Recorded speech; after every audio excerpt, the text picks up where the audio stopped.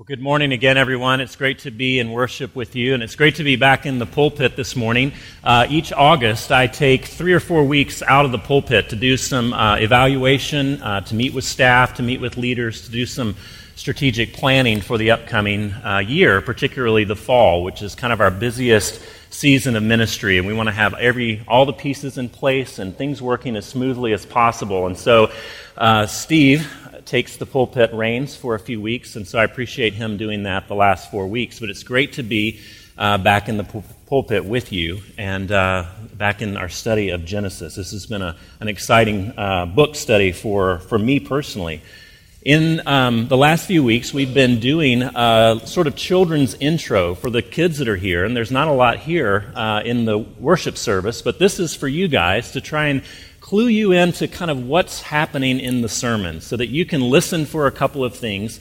Usually you guys can go to children's church, but during the summer we don't have that. And so let me tell you just a couple of things that you can be thinking about as I give us the sermon in a few minutes. Now, I have 4 kids, but only 2 of them are here today.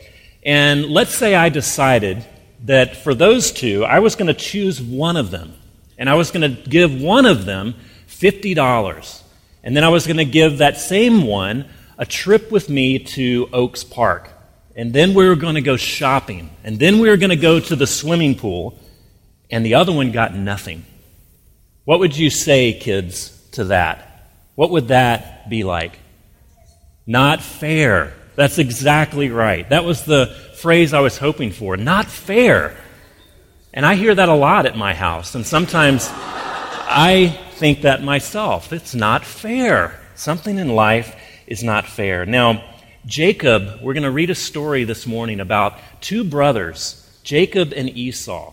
And Jacob had every right to say not fair or no fair because he was one of 2 twins, but he was born second. And so he got nothing. Esau got to go to the swimming pool with the dad. He got to go to Oaks Park. He got to do all the fun things, and Isaac really doted on Esau, while Jacob was not. It was not fair.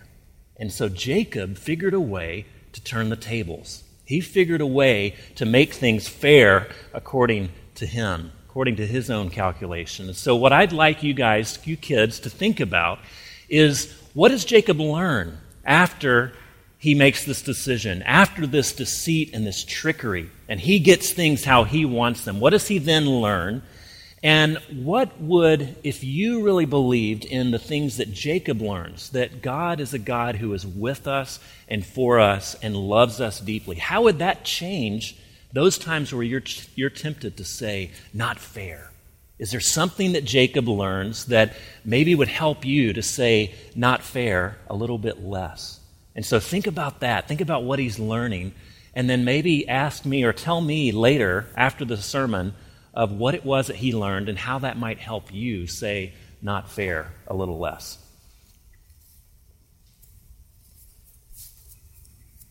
So this is our Old Testament reading. This is Genesis chapter 28. Jacob left Beersheba and set out for Haran. And when he reached a certain place, he stopped for the night because the sun had set. Taking one of the stones there, he put it under his head and lay down to sleep. He had a dream in which he saw a stairway resting on the earth, with its top reaching to heaven, and the angels of God were ascending and descending upon it.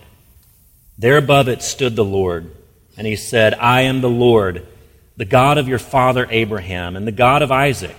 I will give you and your descendants the land on which you are lying. Your descendants will be like the dust of the earth, and you will spread out to the east and to the west, to the north and to the south. All peoples on earth will be blessed through you and your offspring.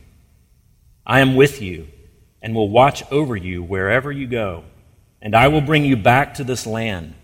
I will not leave you until I have done what I have promised you.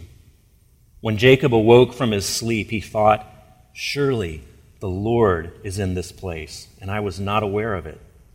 He was afraid and said, how awesome is this place? This is none other than the house of God. This is the gate of heaven. Early the next morning, Jacob took the stone he had placed under his head and set it up as a pillar and poured oil on top of it. He called that place Bethel, though the city used to be called Luz. Then Jacob made a vow, saying, "If God will be with me and will watch over me on this journey I am taking, and will give me food to eat and clothes to wear, so that I return safely to my father's household, then the Lord will be my God, and this stone that I have set up as a pillar will be God's house. And of all that you give me, I will give you a tenth." This is the word of the Lord. We use the term dream in a couple different ways to designate two different experiences, two different things. The literal sense, it's those images that cross your mind's eye when you're asleep. And Jacob has this in our passage. He has a literal dream that takes place that's very evocative. But we also use this term dream metaphorically, such as Martin Luther King when he says, "I have a dream." And this means something a bit different. This is a deep desire. This is something that animates our life. This is something that drives us. It drives our decisions. And everybody dreams in both of these ways. Everyone dreams as they fall asleep, and everyone dreams about a better life, dreams about a different country, dreams about a spouse. And these are the dreams, these are the images that cause us to get out of bed in the morning, that drove you to leave your parents' home, to get an education, to get a job, maybe to move to Portland from somewhere else. There is this captivating idea, this captivating dream that you are following. And you may not be able to pinpoint it. You may not be able to describe it in great detail, but it still runs your life. It still is the thing that drives you. And every important decision that you've made and that you will make is just determined by how close it gets you to a significant dream, or maybe it's the dream of life. But we all have a problem with this because in your experience, in my experience, the dream is also very elusive. It's also very elastic. As we approach it, it seems to stretch out farther. It changes. It morphs. When we get close to it and even achieve it, we lack fulfillment and we go for something else. Tom Brady is the quarterback for the New England Patriots, and he's one of the best top 10 quarterbacks ever. He's very wealthy. He's dating a supermodel, so according to American standards, he's made it. He's achieved his dreams. It's at the pinnacle of the American dream. He sits down with 60 Minutes for an interview, and he's responding to a question: why do I have 3 Super Bowl rings and still think there's something greater out there for me? I mean, maybe a lot of people would say, hey man, this is what it is. I've reached my goal. I've reached my life. I've accomplished my dream. But me, I think, God, it's got to be something more than this. I mean, this isn't all it's cracked up to be.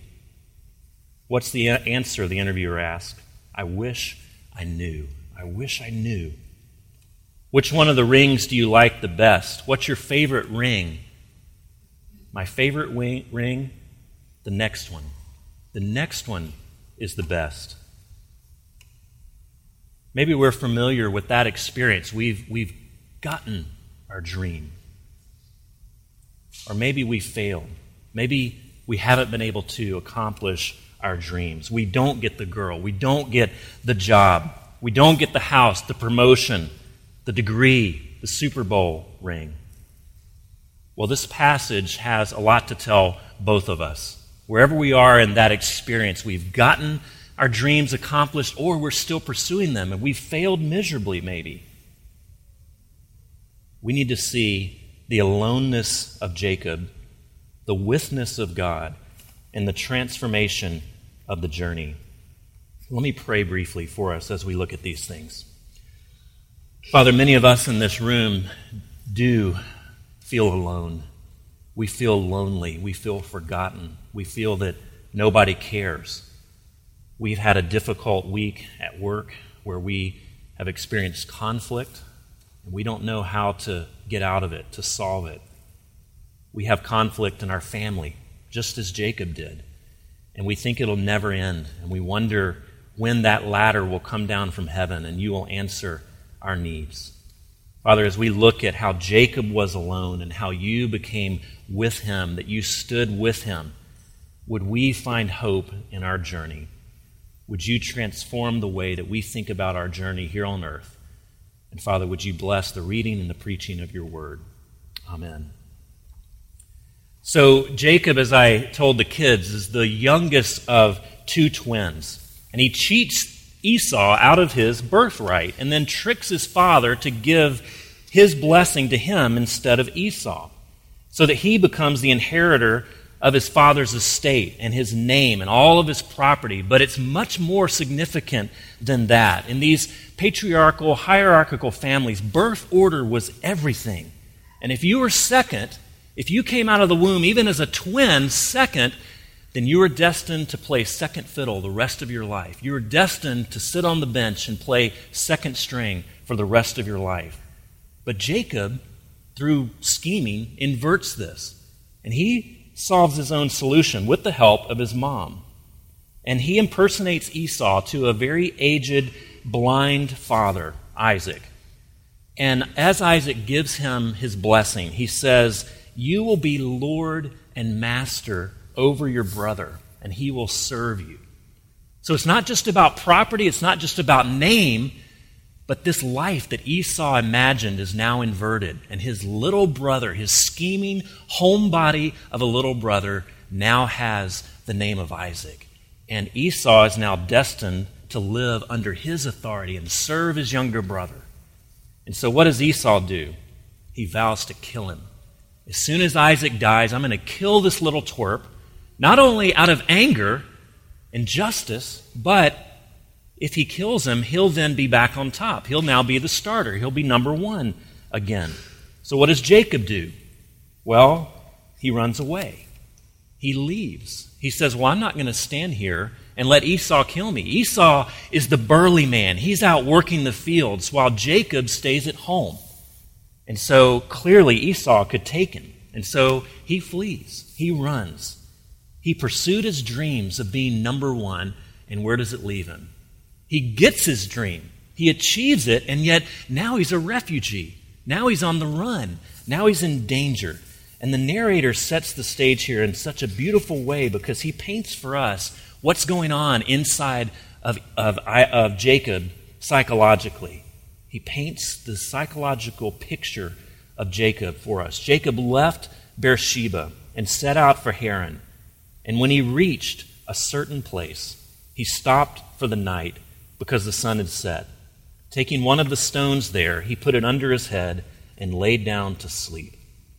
You see, nighttime in the desert is a very dangerous, very precarious time of day.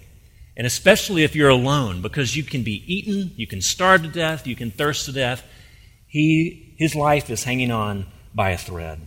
The comfort of his father's tents and his property has now been replaced with a rock. He is sleeping on the floor of the desert with a rock under his head. Behind him is Beersheba, where his brother longs to kill him, and ahead of him lies this journey to Uncle Laban, an uncle that he doesn't know, but he's going to find a wife there. And it turns out in the coming chapters that Laban exploits him for many years of hard labor. And where is he? Where is Jacob now? The narrator says he's in a certain place, which means nowhere. He's in a no place. He's achieved his dreams, and yet now he's on the run. He's lost everything. His life is hanging on by a thread, and he's profoundly alone. Now, it's one thing to miss out on your dreams because the world conspired against you, because of circumstances, the stars just never aligned. But it's another thing entirely to know that your dreams have been reached, and yet your life is falling apart, and you have no one to blame except yourself. What's the lesson here? Is the lesson that, well, he's all alone, but he has God, and that makes everything fine? Not so fast. Because at this point, it doesn't seem that he really knows God at all. He's Abraham's grandson, the patriarch of patriarchs, the founder of the faith. He's his grandson, and he's Isaac's son. It's clear that he knows about God, It's clear that he knows the stories about God, but he doesn't seem to embrace him. In the previous chapter, when he goes into Isaac's tent, he calls him your God. Yahweh, the God of the Hebrews, is your God, Father. He hasn't embraced him yet. And maybe that's where some of us are.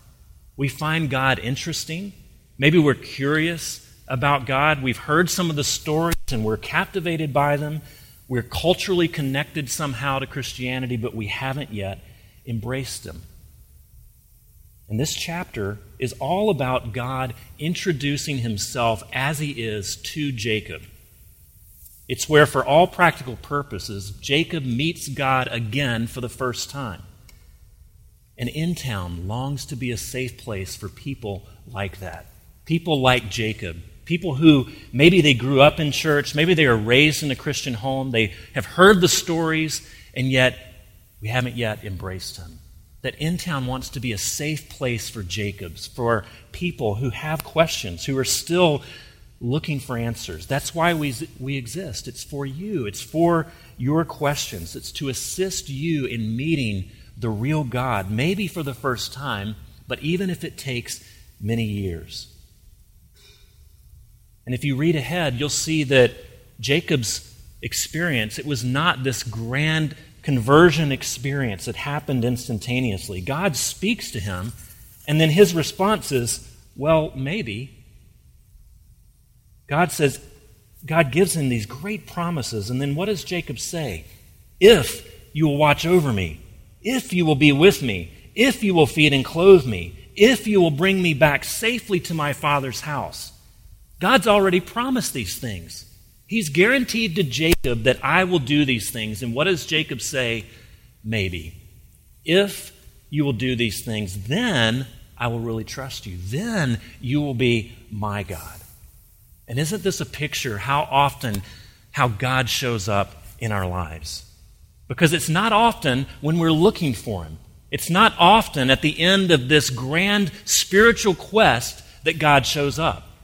Some people have those stories, but most of the time, he shows up when we are not looking for him. He shows up at a time when Jacob is alone, in fact, running away from the household of God. He's helpless. He's not seeking God. Where does God show up? In a dream. Jacob is helpless. He's fallen asleep. He's completely passive, and God shows up. He has a dream. And we need to see what this dream tells us about the witness of God meeting the aloneness of Jacob. He had a dream in which he saw a stairway resting on the earth with its top reaching to heaven, and the angels of God were ascending and descending on it. Often this story is told of Jacob's ladder, and there's lots of songs and spirituals, especially from slavery, about Jacob's ladder. But it's better described as a ramp or as a stairway to heaven. But Led Zeppelin got it wrong. It's not a stairway to heaven, it's a stairway from heaven. It's described as coming out of heaven and resting upon the earth, with angels descending and ascending on it. And how do we imagine them? It's not cherubs with wings. It's not Precious Moment cartoons going up and down the ladder. These are mighty agents of God. These are angels of commerce that are doing the work of God on the earth. In other words, what we see here is that heaven has dealings with the earth, that heaven has dealings with creation. In verse 13 it says, there above it stood the Lord. But the grammar is really unclear what the object is. God stood above the stairway, but if you've got your Bibles with you, there's probably a footnote in them, because it could be that God stood above Jacob or God stood beside Jacob. Now, what is the purpose of all this? Why a dream? Well, it's a vision. It's God telling Jacob something that he wasn't able to see while he was awake. He needed Jacob to be passive. He needed Jacob to fall asleep so that God could pull back the curtains of creation to show what is really going on. It's a vision of what is really going on in the world. Jacob's experience is that he's on the run, and that's very real, and it's very pertinent to Jacob's experience. But there's something that transects that reality. that's even more important, and it's that God himself is interacting with his world, that there is a ladder, a stairway down from heaven that allows God to work with his creation, to move in his creation, that says that Jacob, you are actually not alone. I'm pulling back the curtains of creation. And what does Jacob see? It's not a little man throwing levers like Wizard of Oz. It's that the Creator God, who created Jacob, who created the whole world in the first place, has dealings with his creation. But more than that, what does it tell us? It says that God himself comes to Jacob, that he tenderly and compassionately stoops to be with Jacob in his exile. This dream permits the entry of an alternative view of reality. And it's not a morbid review of Jacob's sins and his failings and his shame. It's not a vision of a finger-wagging God, but it's the presentation of an alternate future with God that changes Jacob's situation. It's a future that now is imagined, a future with God, and with a God who is with his people intentionally. A few years back, a couple of medical doctors wrote a cultural commentary on the United States, and it was entitled The Lonely American. And they say Americans in the 21st century devote more technology to staying connected than any society in history, yet somehow the devices fail us. Studies show that we feel increasingly alone. Our lives are spent in a tug-of-war between conflicting desires. We want to stay connected, and we want to be free. We lurch back and forth, reaching for both, and are surprised by our sadness when one side actually wins. How much of one should we give up in order to have more of the other? And how do we know when we've got it right? And they go on to argue that our culture views these isolating behaviors of desperately working all of the time, working too much, being too busy, always being connected, that we can't really stop and pause for a relationship, that we actually view those things with high status, that those are the marks of someone who's important, someone who is significant. And they say people in our society drift away from social connections because of both a push and a pull. The push is the frenetic, overscheduled, hyper-networked intensity of modern life. And the pull is the American pantheon of self-reliant heroes who stand apart from the crowd. That's the culture that we're embedded in. That's the push and the pull that we have to deal with every single day. And so don't we understand Jacob's situation? Don't we know what it's like to feel alone? He's literally alone, but we can be hyper-connected with relationships all around us, and yet still feel isolated and feel alone. We understand what Jacob feels. We understand what it feels like to be dispossessed from our own dreams, to be uber-connected and yet feel isolated. But over and over and over in the Bible, God moves toward the alien, towards the forgotten, towards the displaced, the estranged, the lonely, and calls them his people. He moves towards those types of people and says, I will be with you. Over and over, the least likely people imaginable hear God saying to them, I will be with you. What does he say to Jacob, this lonely, alienated, displaced, estranged person, this terrible sinner? I am with you. I will watch over you. I will bring you back. I will not leave you. He deceives and lies to his father. He steals from his brother. He's a nobody in a no place. And yet God is willing to throw his lot in with Jacob. And he's willing to throw his lot in with you as well. You see, ultimately, the stairway isn't the way that good people climb up to God, but it's the way that God walks down, the way he enters into a very messy world, and the way that he is with very messy people. There above it stood the Lord, has a footnote that says it could also mean there with him stood the Lord. Both are possible grammatically, but both are correct theologically, because we see that the nature of God is that he dwells in heaven, that he brings creation to be out of nothing, that he is supremely holy, that he is transcendent, that he is unapproachable in his holiness, and yet he's the same God who stoops to be with Jacob. He's the same God who is transcendent and unable to be approached, who comes to Jacob, who is full of sin and full of unholiness, and says, I will be with you. This is one of the unique claims of Christianity, that God is both powerfully other and yet tenderly immanent. He doesn't give a stairway that we can climb up, but he descends. He comes down the stairway to be with us. And Jesus picks up in just a few verses after the chapter in John that Gene read. And he says about himself what is sketched out in Genesis 28. Very truly, I tell you, you will see heaven open and the angels of God ascending and descending on the Son of Man. You see, as the Bible unfolds, it's not just this abstract vision, but it's a person. It's Jesus, the Son of God, who becomes Emmanuel, God with us. That he is the stairway, that he is the person who opens up the gate of heaven and brings God literally down into creation to be with his people.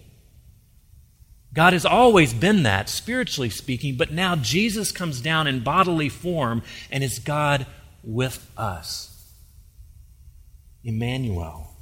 He's the stairway.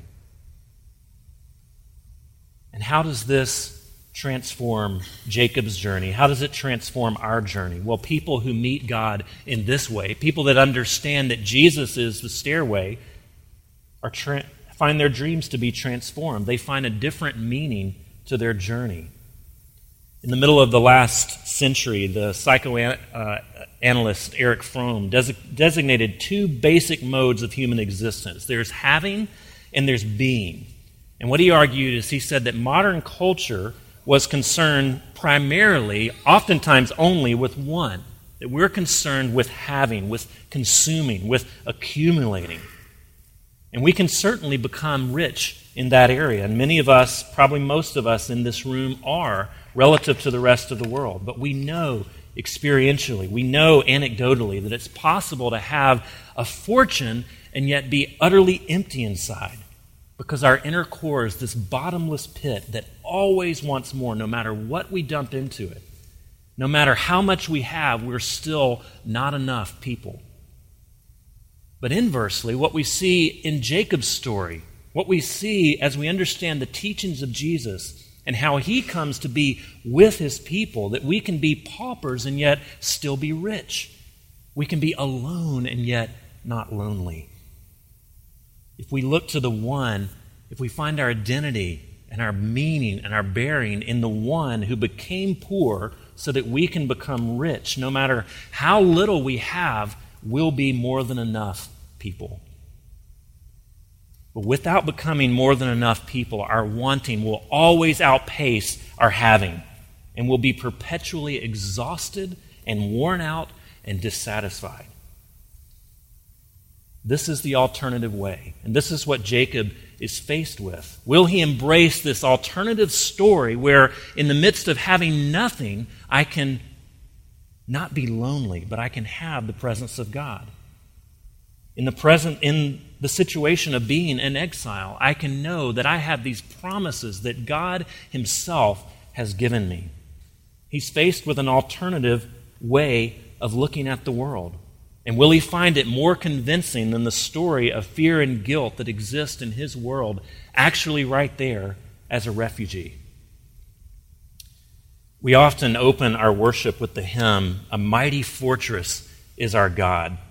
And this song's been sung now for about 500 years, and it's this powerful, driving, triumphant assertion that God is with his people. But it's written by Martin Luther at one of his lowest points in life. In 1527, he was terribly ill. He was continually dizzy. He was having fainting spells. He couldn't preach. He couldn't go about the work that he felt called to do. And the plague was once again approaching Wittenberg. And he writes that he was suspended in the midst of all sorts of fears. Now, we may look back now and say, well, he was probably clinically depressed before that was really a thing. He says he was suspended in the midst of all sorts of fears, and he writes to his friend Melanchthon, I spent more than a week in death and in hell. And it was in this period that he writes the hymn with these words, the Spirit and the gifts are ours through him who stands beside us. Suspended in the midst of all sorts of fears, in the middle of death and what he calls hell, what does he name that place? He names that place a mighty fortress. What does Jacob name this place? This no place in the middle of nowhere where he's totally alone. What does he name it? He names it Bethel, the house of God. He was in this place and I didn't even know it. God came down and spent the night with Jacob in that place. His desperation opened up the gate of heaven. We need to think, what is that place in our lives? What is that place where you feel alone, where you feel homesick and you don't even know why? What is that place of fear because you don't know what's going to happen next? You have these promises, but tangibly speaking, your life is falling apart. What is that place where you failed majestically? What is that place that you don't want anyone to know about? What's the name of that place? That's the place that we're to call Bethel, the gate of heaven, the house of God. Call it the house of God because that's the very place that God longs to be with you in. He's not waiting to wag his finger at all of your secrets and to shame you for your past. He's waiting to liberate you from them. He's waiting to be with you in the midst of those things. Those places in our lives are the very gate of heaven. Those are the places where God takes up residence in our life unlike any other place.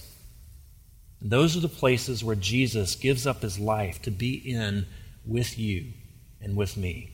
Let's pray. Lord, I pray that you would give us a vision of the good life that wouldn't necessarily include having more money, having more things, more possessions. But Father, let us think about the good life as the life where you are with us. That we could live free from all of the things that we attach importance to. That we're fine if you give them to us. And we don't disparage them, but yet we are happy that you are with us wherever we are and whatever we have or do not have. Father, I pray that you would transform our journey as we that see once again that Jesus gave up his body and his blood to be with us. Let us go from this place with that encouragement and with sensing his presence and his delight over us. We pray in Jesus' name. Amen.